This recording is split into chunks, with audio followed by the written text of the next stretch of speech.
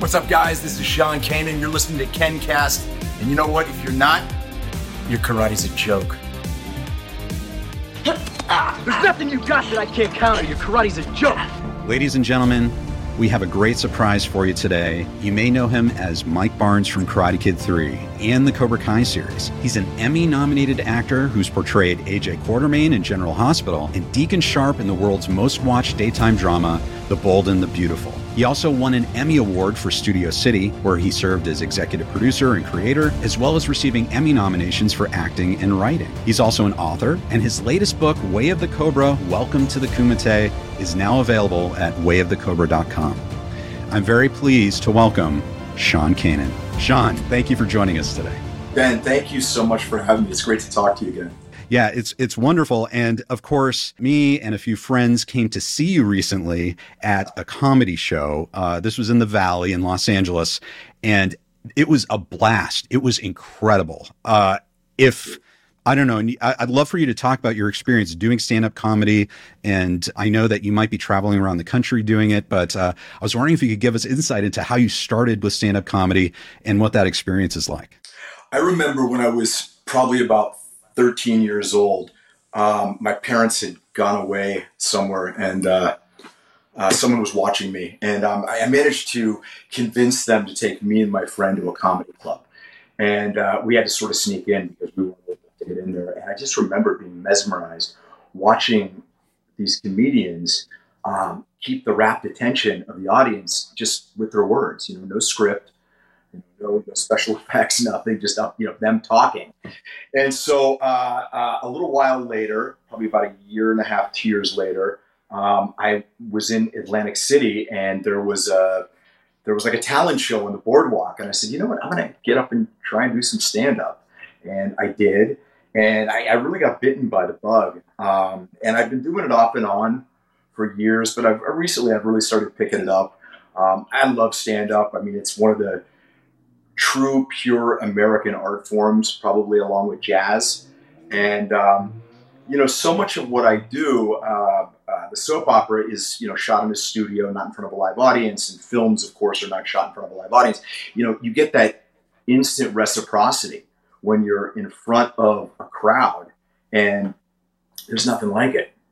What's so interesting, I thought, is that you were able to bring in all of your life experiences, and some of those intersect with ours, your work on Karate Kid and daytime drama.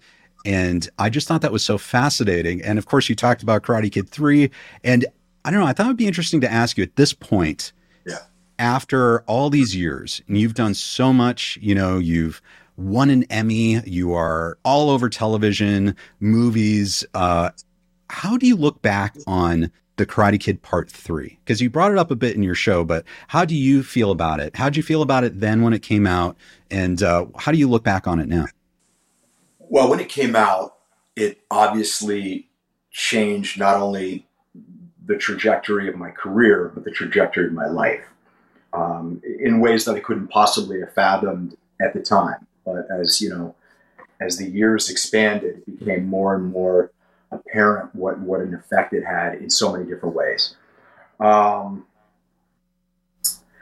Looking back on it now, well, before I look back on it, there's also the story about how I almost lost my life while I was filming it. And so people always ask me, they say, what's the biggest job you've ever had in your career, the most important one? And most people expect that it's going to be Karate Kid 3. And it is, but not for the reasons that people think. I mean, for me, that film will always have a very special place in my heart because I knew what I had to go through to get it. I know what I had to go through to finish it. And I know what the overarching effect of those experiences were in shaping me as a man. Looking back on it, I was a really, really green actor. Now I just look back on it and think of all the things I would have liked to have done differently. And, I would have loved to try to give the characters some more dimensions and colors, but this isn't an excuse, but they really wanted the guy to be like this just intimidating sort of unidimensional thug. Come on, get up! Why are you being so stubborn? Don't do that. And, you know, for me as an actor, I'm always trying to find the character's motivations. You know, bad people don't do things just because they twirl their mustache and think they're bad. You know, they've got an agenda and a reason that they're doing it.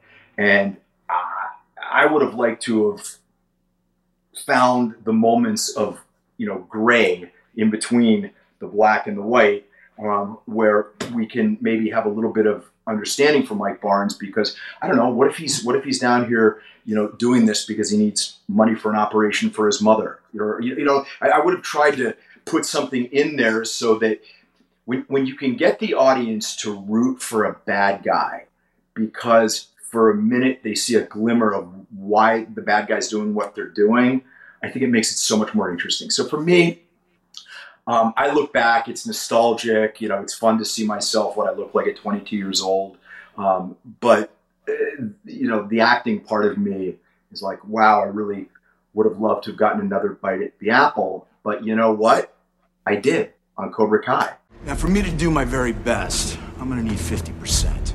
And that's one of the reasons that, you know, Cobra Kai season 5 will always go down as one of the most amazing work experiences I ever had for so many different reasons. But to be able to go back and reprise this character and not only have the redemptive arc. And one day I'm moving furniture and I meet my future father-in-law. He showed me that I could do something with these hands other than fight. But to have the other part where we see that the bad boy still lives. I say we go beat that ponytail bastard's ass tonight. That was really special. And I'm just humbled and eternally grateful to the big three for bringing me back, and to Ralph and to Billy and to all the fans who have really embraced Mike Barnes' return. And of course, Sean, you did such an amazing job with Mike Barnes. I know this is a dream come true for so many fans of Karate Kid 3 to see Mike Barnes come back. And so, you know, you had mentioned in Karate Kid 3, you didn't get that chance to kind of maybe explore the gray areas. Do you feel like in Cobra Kai season 5 that character is now rounded to a point that you would like? Do you see potential of exploring that character more? Well, I definitely see potential of exploring the character more. You know, I can't really comment on that. But yeah, absolutely. I mean, you know, at the end, we've now seen Mike Barnes, who's pretty much lost everything. Yet he finds himself part of this unlikely quartet of you know, ex bullies that Daniel had to deal with, who are now sort of Ersatz friends, or at least on the path to doing that by having a common enemy. Yeah, I think there's a whole lot more that can be explored with the character. Circling back, I know you mentioned, and you've talked about this before, your experience on Karate Kid 3, where you did have a life-threatening injury, and that was just a very intense experience. And did that inform the character in any way? Like when you came back to play the character, did that give you any kind of new perspective on playing the character? And do you bring any of that into the newer portrayal of Mike Barnes in Cobra Kai? During the time when I returned to film Karate Kid 3, I think it absolutely had an effect on me. I can say it now because we're decades down the road. I was treated terribly. I mean, there were no flowers. There was no, you know, get well soon. Really, it was you've got about 2 weeks to get back to work, or we're recasting. And I was angry. I was pissed off. I had worked so hard to get to where I was, and you know, very quickly realized that my value was only to the extent that I could bring value to the production. Now, as an adult that's done a lot of work on himself, that is not the story that I attach to that anymore. The story that I attach to that entire series of events is that when my mettle was tested, you know, at a very young age, I survived and I overcame. And so for that reason, I don't carry around the story that, you know, that has made me cynical or jaded or anything like that. I carry around a story that when things get difficult in my life, I say to myself, Is it really as difficult as being in the emergency room Christmas Day, being told that nothing can save your life? Probably not. So I think you can probably deal with this. And without getting into, the stuff about my books and everything, reframing stories, I think, is something that's really important so that they're empowering. But when I got back, we still had to do, well, there's so much that we had to do, but not the least of which was the All Valley tournament. And I think that I tapped into that. He's nothing! He's nothing! And you're nothing! I own you, Lurusto! I was angry, and I felt that I had been treated really poorly, and I was able to tap into that, which I think is, as actors, that's what we do. You try and tap into real, organic emotion that's in your own life to bring to the characters you're playing. And you asked me if it played into season 5 of Cobra Kai. Not at all. It really didn't. It was funny when I was playing the part where I finally got the opportunity to say all of this stuff that I wanted to say to Daniel for so long. I'm so sorry for the things that I said back in the day, the things that I did. Man, I've wanted to apologize to you so many times. In a weird way, it kind of mirrored the fact that, when I was doing Karate Kid 3, I mean, I was a brash, cocky, yet still undisciplined kid. And that's kind of who everyone met. I was a nice kid. I mean, I wasn't malicious or anything like that, but definitely not the guy that I am today. And so for me, I was really happy to have the opportunity to reconnect with Ralph as the guy that I am today, rather than the guy that I was all those years ago. And that kind of played into the scene where I got to apologize to Daniel. The stuff about, going to get Terry and, all of that anger and all of that stuff. He fights for the legacy of Master Kim, for Cobra Kai. I don't give a what he fights for. I'm going to knock his ass out, and then you're next. Truthfully, anger is the easiest emotion to generate as an actor. It was just a lot of fun. It came naturally. For me, the stuff that was not the trickiest, but the stuff that I'm so happy it worked was the comedy stuff. The stuff with Chosen, selling him the couch. I see you liking that tufted blue suede. Comfy. How much? Well, it's normally $1,200, but what the hell? For you, $2,000. The stuff with, God, who knew Yuji Okamoto's so funny, right? He's just terrific. And all of us together in that scene outside the limo, it just all kind of gelled at the same time, which doesn't always happen. And we just had so much fun. I think you could see that. And there really wasn't a whole lot that was difficult acting-wise during that shoot. It just kind of flowed. Oh, absolutely. And I think we as an audience could easily see that. It just was such a pleasure to see all of you on screen together. And that makes absolute perfect sense. And you mentioned coming back and playing this as an actor, who might be a little bit different than back in 1989. Sure. Did you sense working with everyone else and seeing everyone else again, was everyone the same to you, or did you sense that everyone else also was a little bit changed? Well, I never worked with Yuji, and I never worked with Billy, although I've known Billy since probably 1987, and I've known Yuji a long time and interacted with him.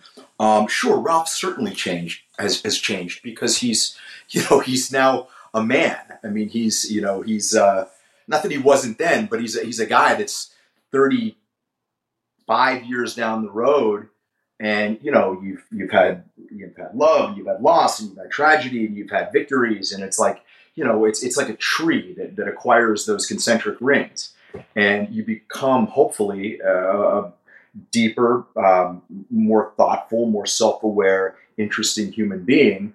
And that was one of the things that I wanted to see reflected with Mike Barnes. Like I said, I never worked with Yuji and Billy, but I'm huge fans of both of them. And they were just fantastic. I've waited so long to work with both of them. And just, one of the biggest problems I had in that scene is when Billy says, "The bad boy's right." And I mean, just trying to keep a straight face. I like the way this guy thinks. Johnny! The bad boy's right, man. I mean, I'm 56 years old. Here I am, still the bad boy, but I love it. And it was just so, suddenly we're like a bunch of guys in high school just all fired up. And it was great. It's interesting. You brought up so many interesting things. When you said that back in Karate Kid 3, you had that experience and that you weren't treated very well at the time. Yeah. Did you find, and now kind of extending that all the way through into your career, was that experience, did you find, was that a common experience for you as an actor, working with all different crews on all different productions? Or was that kind of a unique experience to Karate Kid 3? No, that was kind of singular. I mean, I've worked on The Bold and the Beautiful since 2000, and it's been one of the most amazing professional relationships I've ever had. It's amazing to go to work in the entertainment business where you really feel valued. You feel that you've got people in front of the camera and behind the camera that support what you do, people up in the office that support what you do. So no, I don't know.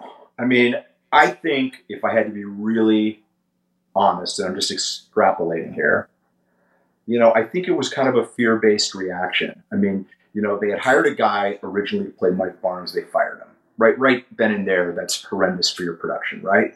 Okay, so they get 2.0, they get me, and I was an unproven commodity. I mean, I was a very, very, very new actor, and I don't know that they were 100% sure. I don't know if they were 80% sure that I was going to pull it off.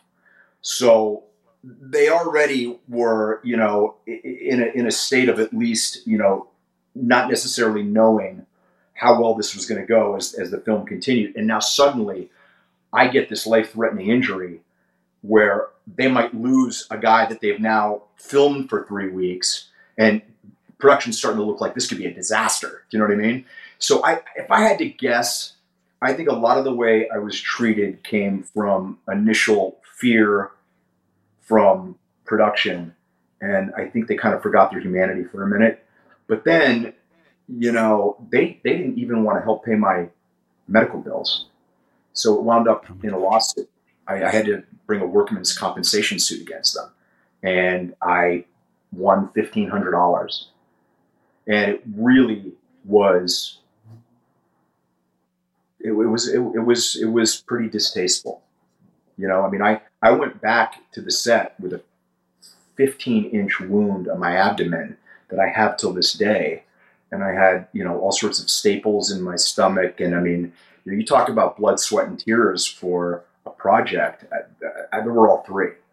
And, I just think a little bit of humanity and compassion would have gone a long way. But I didn't really experience a lot of that.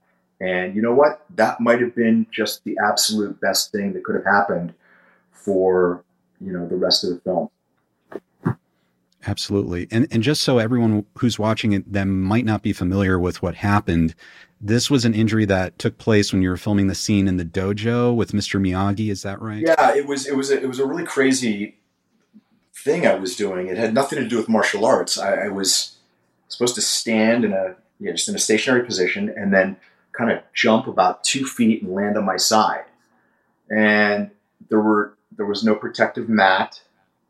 There was, and I did it again and again and again. And they just kept asking for takes. And the cumulative effect of that was that it perforated my omentum, which I didn't even know you had an omentum or what it was, but apparently it sits on your lower intestine or upper intestine, something like that. And we broke for Christmas, and I was in Las Vegas Christmas Day, and I passed out from blood loss and went into shock. And, shit got real quick. And my father flew out from Pennsylvania. They could only get one ticket. It was like, I think at midnight when my parents were told what was going on. And I can only imagine what that flight must have been like. Your kid's in surgery. You don't really understand what's going on. You're not getting a lot of information. And I came to, and there was my dad sitting in a chair across from the bed, and he just looked tired and gray. And, that was when I realized I made it through the surgery.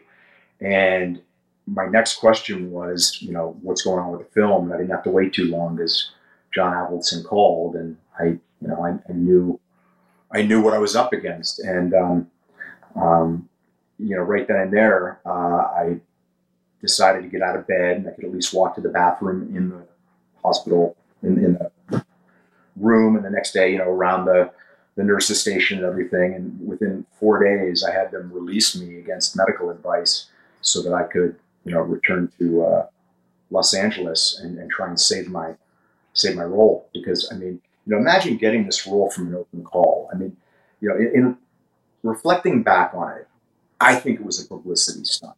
Because, are you really going to trust finding one of the stars of the third installment of an international franchise to an open call of a bunch of, you should have seen a lot of the people who showed up. They weren't actors.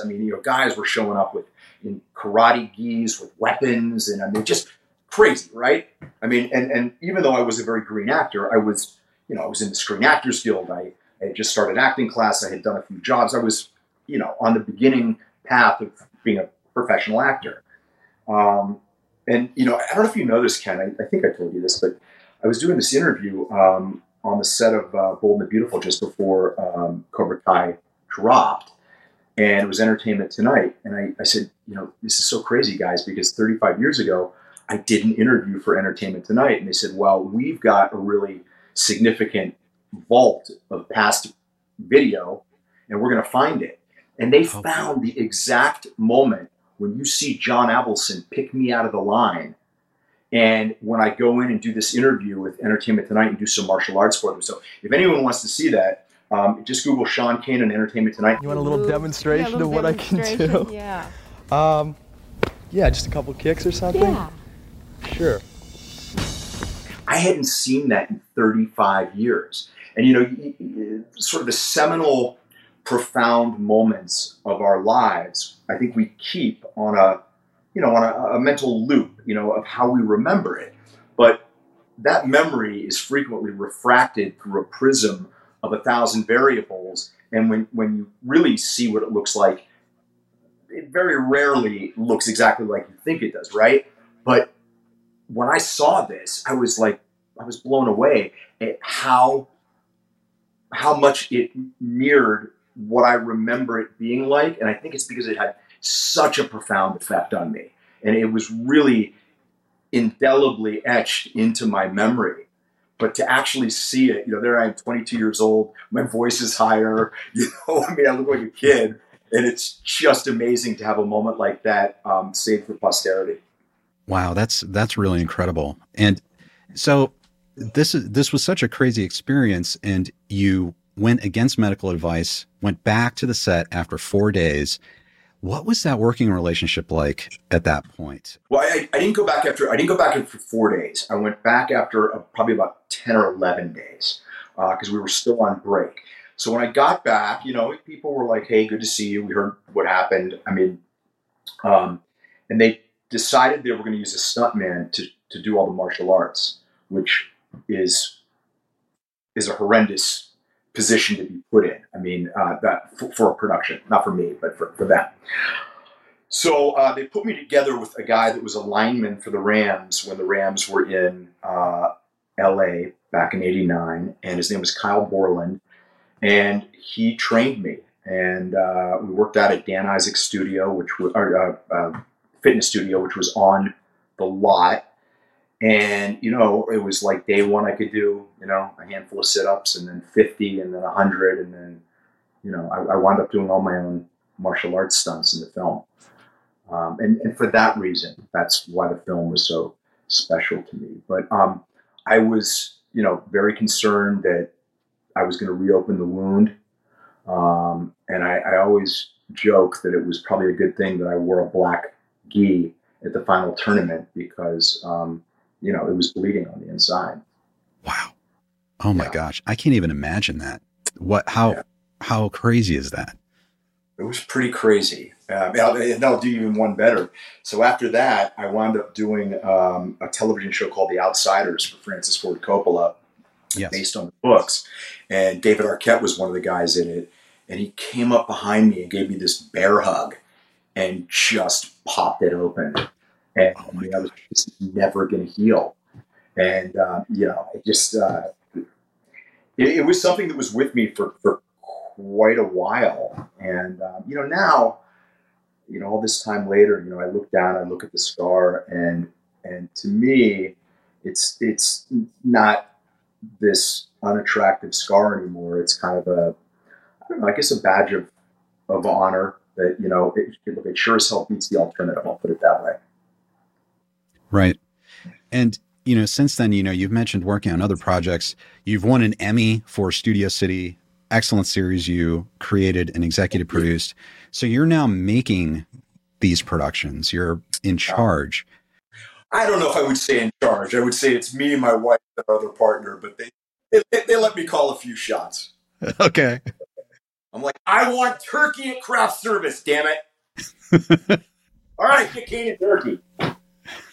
So let's say you have some sway now with these productions. Are there certain things you approach differently? You're looking at actors who are working on these productions. Are there things you remember from that Karate Kid 3 experience that you make sure that you're trying to correct maybe for a new generation? Oh, Ken, I could tell you some stories. I mean, I just had a flash of another horrendous story that happened to me. God, I don't know if I've ever even told this. Okay. So the first project I ever did was just a POS horror film. And it was between me and one other guy. And they brought me and the other guy into a conference room. And there were, 5 or 6 people there, men and women. And they said, wow, we have to make sure you don't have any tattoos. And they had both of us take all of our clothes off. And I will never forget how degrading and humiliating. And I didn't know any better. And so I literally stripped naked in front of these strangers. And so I produced a film. It was called Hack. And there was a scene in it where we had a girl who needed to be topless. And so I remember when we did the audition for that, I said, everybody's leaving the room. I'm leaving the room. It's going to be the director, and we're going to leave, one female with the director, because I never wanted to make somebody feel the way that I felt that day. And it's funny, to this day, I still think about that. And I think probably one of the things that's so upsetting about it was that I allowed it to happen, but I just didn't know any better. I don't know. Anyway. But yeah, I try to be very conscientious. I try to be conscientious of people's feelings just in general. I think that's probably a good way to be, just to, take into consideration other people's feelings, to be compassionate. Sometimes things get chaotic on a film and television set, and people use, verbal shorthand that can sometimes be a little curt. But I mean, if you do always remember that at the other side of those words are the ears of a human being, and, people remember how they're treated. And I don't ever want somebody saying about me that I treated them in a way that in any way eroded their dignity. Wow, that's fantastic. And it also makes me think of this book that I received and read. It's called Way of the Cobra, Welcome to the Kumite. And for everyone who doesn't know, Sean, you're an author, and you actually have written entire books. This is the 4th one, dedicated to helping people improve their lives, finding out what's keeping them stuck, helping them reach their potential. And this was like just incredible. I read your first book, when it came out, and now I've read this book, and I wanted to get your perspective on, what is it that drives, you talk about being nice to people, thinking about other people, but what is this motivation that you have to really help people, get them out of the rut they're stuck in, and write these books, but also, you do seminars. I was wondering if you could tell us a bit about that. I genuinely like people. Not all of them, but most of them. And, you know, I think it's a little bit of that philosophy that, it's like love. The tighter you hold on to it, you have to let it go. You have to circulate it. And I have learned a few things on the very bumpy, rocky road that I've traveled. And, I talk about my struggles with alcohol and other issues in the beginning of Welcome to the Kumite. And I figured a few things out. I knew that I had to kind of save myself, and I did. And I want to pass along some of that information to other people because I think at one point or another, everybody feels like they're on the precipice. I can vividly remember times in my adult life where I didn't know if I was going to make it. Am I going to drop dead? But I didn't know if I was going to just slip into mediocrity and fade into oblivion, or all of the grand ideas that I had about affecting the world and being the kind of human being that I wanted to be were going to come to fruition. And once I got out of my own way, it was like the heavens parted, and my life became one blessing after the other. And I want to pass some of that along. Well, what's interesting about this is I know a lot of people watching this are fans of the Karate Kid or the Cobra Kai series. And this book is very unique because it's geared basically towards that. I mean, it's each chapter is set up. It's like a belt and you're progressing. Mm-hmm. You're the sensei. Mm-hmm. And you have knowledge, like you give practical knowledge from your own experience. You give all this theory, philosophy. You have all these exercises that you force the reader to go through, but it's really, I don't know, it's kind of like a kick in the ass. It is a kick. I mean, so I just think it's so fascinating. What is it about this book that you think especially would apply to fans of Cobra Kai and the Karate Kid? I know there's that martial arts aspect, but I don't know. What are your thoughts? Well, I think it's the martial arts aspect. I mean, the very best qualities of martial arts are courage and humility and compassion and, respect and all of those things. And those are things that I put a big value on. I mean, I do make references here and there to kind of the Karate Kid, Cobra Kai world. This is not a book for fans of Karate Kid or Cobra Kai. If you are a fan of the Karate Kid films or Cobra Kai, you're probably going to enjoy it about 10% more. But here's the absolute truth of this. I was writing a self-help book prior to Way of the Cobra, and I had an epiphany, and I was like, I can write this really great book that maybe 10 people are going to read, probably 5 of them are my family members, or I'm part of this Karate Kid universe. Cobra Kai has become a juggernaut, and there's this massive built-in fan base and way that I can kind of transmit this project to people. I would be silly not to do it. And so I basically retooled, a lot of the same information and kind of Cobraized it. But as I did that, other stuff started to open up. Like once I came up with the acronym for COBRA, which is Character, Optimization, Balance, Respect, and Abundance, it really sort of set my mind on a path that it started to take on a life of its own. And I like the concept of my readers are in the dojo because I think it's inclusive. It makes you feel that you're a part of this and, that you're not alone. If you're somebody that's struggling, we've all struggled. And I tell my readers, I said, yes, I'm your sensei, I'm your teacher, but so too are you my teachers. And that is so true. I've learned so much from the people that have read my book, and I've learned so much while I've written it. I'm very excited that the next book in the Way of the Cobra series is going to be written by the Queen Cobra herself and my wife, and it's going to be about relationships. So wow. That ought to be interesting. Yeah. So I'm very excited. My wife's a brilliant writer. She's one of the head writers for Studio City. And it's going to be interesting to see her perspective because, she put up with me for a lot of years when, I wasn't exactly the shiny penny that I appear to be now. You know what I mean? And she's definitely on the short list for sainthood.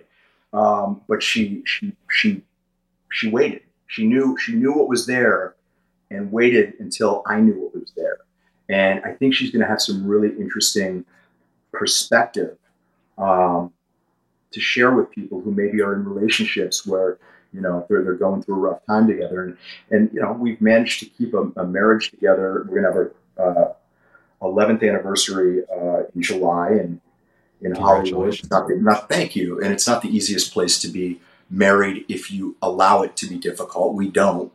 But I think we got a couple things that we can share. And it's not just about being married. I don't care if you're a gay couple or you're not married and you're living with whatever it is, relationships, they're sort of different animals in the same jungle. There's certain rules that apply to everybody that work, whether you're a traditional monogamous heterosexual relationship or you're not.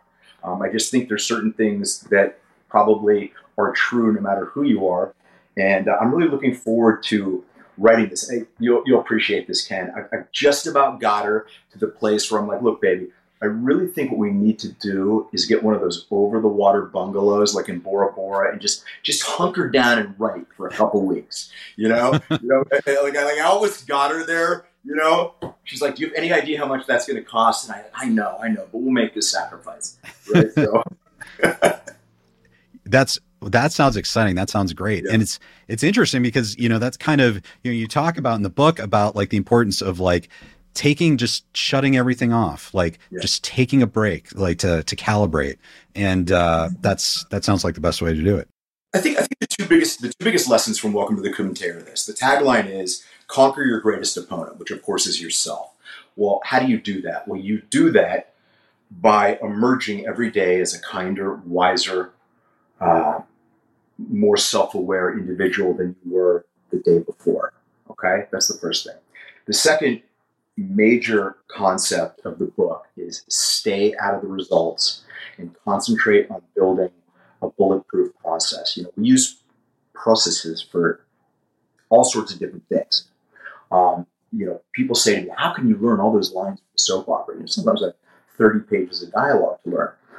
I do it because I have a process that I built to do it so that the night before I go film, I still don't know it all. I'm at about 88%, but I don't panic because I know that the process doesn't finish till I show up at the studio and rehearse with my other actors. And if you build a bulletproof process, it alleviates the anxiety, and the best thing I can equate it to is, you and I probably do 99.9% the same thing when we drive a car. You unlock your car, you sit down, you put the seatbelt on, you check your mirrors, you put the nav in, you back up, check your mirrors, you go. You don't, and you obey the street signs. You don't think, oh my God, am I going to get there? Am I going to get there? You expect to get there if you do everything right.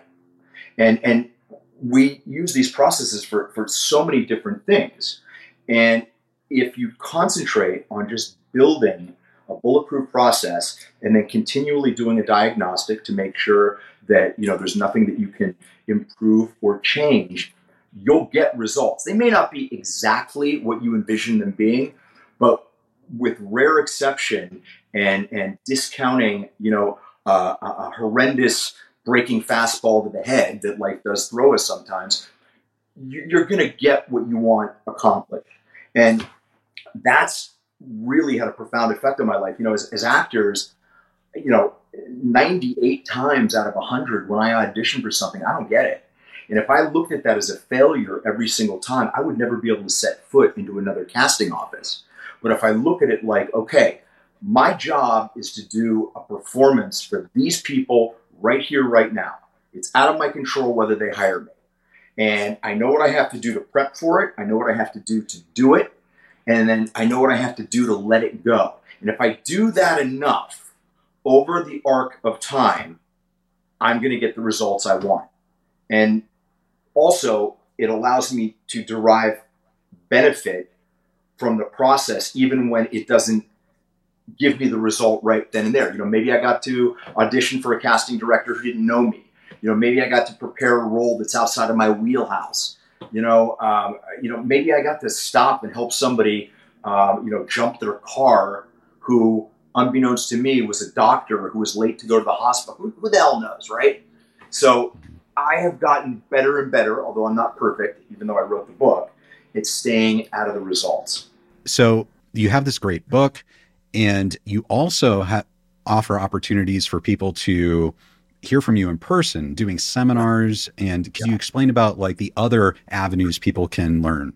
Yeah, I love doing my seminars. I love my private coaching practice. It gives me so much joy and pleasure to work with people and to inspire them and to help them and to, get them to assume responsibility for their lives. And some of the unbelievable effects and turnarounds that I've seen people accomplish, boy, it just, it just feels so good. Whether it's somebody that, has lost a lot of weight, which I completely understand because I've lost almost 50 pounds. Whether it's somebody who finally gets that relationship that they deserve instead of settling for repeating that same loop over and over again and wondering why it's not working. I have 4 different seminars that I'm currently offering. 2 of them are based on the Way of the Cobra, Welcome to the Kumite books, and 2 of them are based on acting.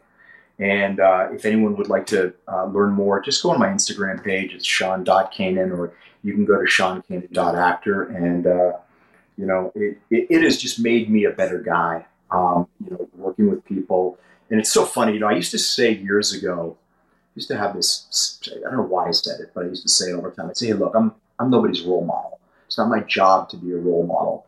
And I think that's because secretly I knew that I wasn't living the life that I was meant to live. And that was kind of a cop-out.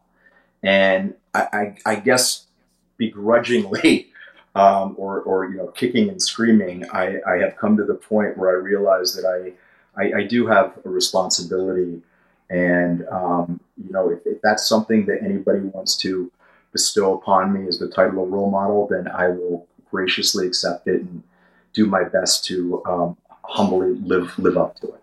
Well, that's fantastic. Yeah, everyone go check out Sean's Instagram and then wayofthecobra.com. If you're interested in the books, you can go there to get the books. Now, Sean, I need to, before we close out today, of course, I have to ask, is there anything at all generally, your thoughts, hopes, teases for a Cobra Kai season 6? Well, I mean, look, I certainly can't comment on any of it. And first of all, we are all desperately hoping that this writer's strike ends soon and hoping that there isn't an actor's strike, though, I'm dubious about whether we're going to avoid that. The only thing I can say is that, Mike Barnes has got a burned down furniture store. He's got a Rembrandt probably worth about $60 million. He's got 3 new friends. And, he's a 10th degree black belt and a national champion. And boy, I bet he would make a pretty good sensei to help guide the kids into how to best win a tournament. So all I can say is keep the faith and we shall see. And I got to say one more thing. I totally attribute this to my wife, and I attribute it to the amazing new AI technology that's out there, although that may prove not to age well as we get down the line. Way of the Cobra is going to be available in Italian, French, and Spanish. It most likely is going to be finished later today, and about as quickly as my wife is able to upload it to Amazon, you'll be able to get it in all those languages. And I'm so excited about it. And then the next thing that we're going to jump into is getting the audiobooks done. You can get Way of the Cobra on Amazon. If you'd like to get an autographed and personalized copy of either of the books, please hit me up on wayofthecobra.com. Wow, that's fantastic, Sean. I know so many people are going to be checking that out. We're looking forward to seeing you in all kinds of new projects going forward. Cobra Kai season 6, of course, as well. And thanks for joining us today. And Sean, we'd love to have you back as things progress and more news pops up. Absolutely, Ken. You know what? I just, from the bottom of my heart, thank you so much for what you do, not only for the fans, but for what you do for us. I mean, you know, it's amazing to think that a role I played 35 years ago still has relevance, and you are an absolute part of that. And I just really appreciate you, and I will come back anytime you'll have me. Well, thank you so much, Sean. It's, you know, it's amazing and it's an honor covering this show and these movies. And of course, Mike Barnes is and Sean Kanan is a huge part of so many people's lives growing up. And it's an honor. So thank you so much for saying that, Sean. I really appreciate it. Thanks, pal. And thanks to everybody who's watching. I'll see you around, all right? Okay. See you, Sean. Take care, buddy. Want to be part of the live KenCast show? Subscribe to the Ken Cole YouTube channel and hit the notification bell to get alerts about every new show. Thanks for joining us, and we look forward to seeing you next time on KenCast.